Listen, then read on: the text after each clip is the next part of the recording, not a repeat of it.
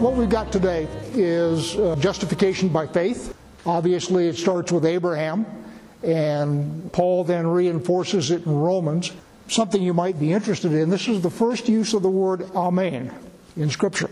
When it says Abraham believed God and it was counted him to righteousness, the word believed is amen. So that's the beginning. What I want to talk to you about is what justification by faith means, what it means today, what it meant then, and I will give you a little clue. It means the same thing today as it meant then. That hasn't changed. I was reading an article by my favorite Calvinist. For those of you who know I'm not a Calvinist, the guy is very good. He's a very good writer, brilliant, a lot of fun. He was talking about biblical inerrancy. And what he was saying is most people who are believers in God say that the Bible is inerrant, but they don't believe it at all. They just say that. What does he mean? Lots of parts of the Bible seem to be contradictory. Poster child for that is in Proverbs. In one proverb it says that your wealth is a strong city, a fortress. And in another proverb it says you're really stupid if you trust in wealth. And for those of you who have been through the Proverbs course on Tuesday night, you understand exactly what's going on. For those of you who don't, come see me at lunch and I'll explain. But the point is, there are lots of things in the Bible that appear on the surface to be contradictory.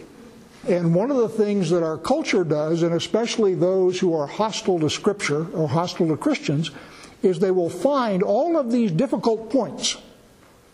And when you talk to them, they will confront you with the difficult points. I can remember when we were back in the Episcopal Church, my dear wife did an exercise class with the pastor's wife. And when we started getting into this and we started reading it, she asked my wife sarcastically, "So, what part of Leviticus is your favorite part of the Bible?" Chapter 23. And we have an answer. The answer was Leviticus 23. But the point is, she would have told you that the Bible is inerrant, but she may have read Leviticus at one time in her life, but it was certainly not part of her scriptural kit. Another one that'll happen. So, what does the Bible say about how I should treat slaves? 6 days, really? You believe 6 days? There's all sorts of stuff in the Bible that our culture finds ridiculous, and the point is believers find it embarrassing. So, turns out the Bible is sexist. It is, by the way. The Bible is sexist. And so when people are confronted with the sexism in the Bible, believers sort of wilt and go away, or they'll say something, well, that was in the Old Testament and it's all done away with Jesus now. What most of you know, my wife knows almost every song that was ever written. She has a song for every occasion. I have found a song that she didn't know that I did. It was a moment of small but intense pride on my part. The song was written in 1957. You could have heard it performed all the way through the 70s maybe. And the name of the song is Plastic Jesus. Any of you older folks remember Plastic Jesus? Mark remembers Plastic Jesus. The lyrics are, I don't care if it rains or freezes as long as I got my plastic Jesus riding on the dashboard of my car. And for somebody who could sing, it's actually kind of catchy. Going 90, I'm not scary because I got the Virgin Mary riding on the dashboard of my car. What I will tell you is a great many believers have a plastic Jesus. Not literally, but theologically. And I will tell you that not only does a plastic Jesus not scare Satan, he doesn't convict atheists, and furthermore, he can't save. So let's talk about this plastic Jesus, and let's talk about what Scripture actually says.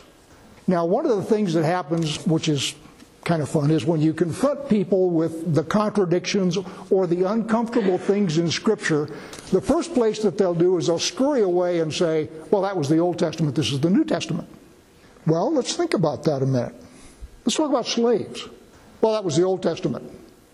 Have you read the parable of the unforgiving servant? I'll refresh your memory here.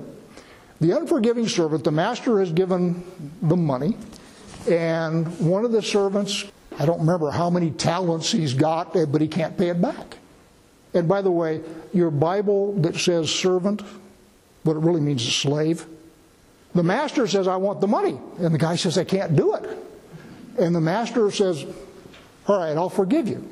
And then the slave turns around and goes to one of his fellow slaves and says, you owe me a much smaller amount. And he grabs him by the stacking swivel and starts shaking him and says, give me your money. And the master, when he sees that, his first reaction is he is going to sell this unforgiving slave and his family. But then he changes his mind. And it says instead that he will be sent to the jailers. And again, wrong translation. The word here is actually torturers. And it turns out that really high quality torture equipment is expensive. So in biblical times, what they had was mobile torturers that would come around to your place and get your slaves back in line for you. Sort of like the dog washing things that come in a van and they drive up to your house and take your dog and suds him up and trim him and clip him. You know, they had mobile torturers. And furthermore, if you say, well, Yeshua was just talking in the cultural context of the time, that's all done away with. Actually, no. What it says at the end is, if you don't forgive your brother, I'll do the same thing to you. So that sort of conflicts with our plastic Jesus. Plastic Jesus would never do something like that. Real Yeshua would. Belief is important. And when it says Abraham believed God and it was accounted to him for righteousness, Abraham knew the God that he was believing. He understood what he was getting into. Now, the thing about belief is belief implies action. In other words, if you believe something, that means that you will act upon your belief. And of course, James says that if you believe something but you don't ever act on it, it says faith without works is dead. Everybody said simultaneously, because you all know that passage of Scripture, right? Now, it's important that everybody understand that God is not who you think He is. God is who He says He is. And if what He says about Himself doesn't line up with your plastic Jesus, guess who's wrong? Furthermore, God is consistent. God has kept His promises in the past. What Paul is saying in Romans, and we didn't read it all, but what Paul is saying is God did this in the past. He was faithful to His word. He will continue to be faithful to His word, and the things that He said He will do. But if you have a misconception about His word or about who He is, He has absolutely no obligation to act on your misconception. So you need to get your conception of who this guy, Yeshua, is lined up with what he and his Father say about him in Scripture. And once those two beliefs are lined up, then you can take it to the bank, because he will in fact do what he said he would do. But the problem with a lot of contemporary Christianity is they look at the hard parts of the Bible and they say, well, that's done away with, or grace covers that, or whatever. And they sort of slide by that stuff and don't read it and don't pay attention to it and don't believe it. So what they then have is this plastic Jesus that they're worshiping, and then they get all upset when this plastic Jesus doesn't come through for them. He has no obligation to come through for you if what you're expecting is not what He says He'll do. And there's a lot of romanticism. I had a friend, it's been 20 years. He was dying. And I was talking to him on the telephone. He was maybe in Virginia and I was here in Colorado. I don't remember where we were, but he was talking to me on the phone. And he was not a believer. And I was talking to him and trying to help him as he was dying and so forth. And what I discovered is he had a Sunday school understanding of Jesus. And a Sunday school understanding of Jesus is very appropriate for a Sunday school kid. You start off easy. And for children, you give them doses that they can take. But if your understanding of Yeshua stops at Sunday school, what you're going to wind up with is a plastic Jesus. Because he is far more complicated and far more rich and far more powerful than anything that is taught in Sunday school, and appropriately. I mean, it's not appropriate to teach Sunday school kids that kind of stuff. And what happens in the body of Christ is we all started off at Sinai, and from Sinai we started splitting. Happened really soon. In fact, it happened while Moses was still up on the mountain. Some of us went over and made a golden calf. So when everybody's standing there together at Sinai, everybody is clear. Everybody knows who this God is. Everybody has an understanding. But as soon as the fire and smoke go away, we start to go in different directions. And today we've got hundreds and hundreds and hundreds of different denominations, both of Christianity and Judaism. And what happens is people run up against parts of Scripture that they don't like. There's parts of Scripture I don't like.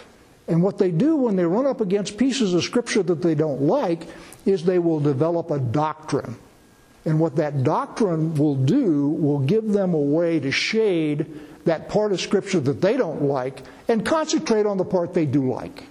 In other words, they make a plastic Jesus. Happens all the time. And it's really hard as human beings to avoid that. One of my favorite quotes from Mark Twain is, "I don't worry about the parts of the Bible I don't understand. The parts that I do understand scare me enough." And so what I'm suggesting to you, as you go out in the world, you're going to be confronted, and you all are, with parts of our culture which mocks parts of Scripture. Male and female, he created them. Oh, well, no, we get to decide. This is how you treat your slaves. Well, no. And by the way, there are answers for all of these apparent contradictions. Some of them require some digging, and some of them require some prayer and some thought, but those answers are there. But if you got the plastic Jesus on the dashboard of your car and you're driving along at 90 miles an hour and you're feeling safe, I'm suggesting to you he doesn't have any obligation to keep you from wrecking, because he doesn't say he has such an obligation. Now, one of the things that I've sort of led off with is society, especially without the anchor of Scripture, drifts all over the place. And what people do is they come up with things that they believe which are really nothing more than fashion. Take, for example, climate change. I mean, we can't even affect the weather tomorrow. The idea that we are changing the entire planet around is absurd. I mean, just from an engineering point of view. But it's socially popular. And people believe it fiercely, and they'll fight you about it. But let's take sexism. As I say, the Bible is thoroughly sexist. And so when your friend, feminist friend, masculine friend, confronts you and says, "I don't believe that," the question that you have to ask is, what authority do you have for your belief that is greater than the authority of Scripture? In other words, I believe what I believe on the authority of Scripture. What's your authority? And what it amounts to usually is, well, I just like it that way.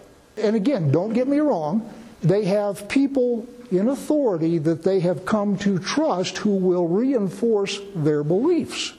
So I've got a college professor that says this. I've got a law professor that says this. So there are people who are in authority that will reinforce those beliefs.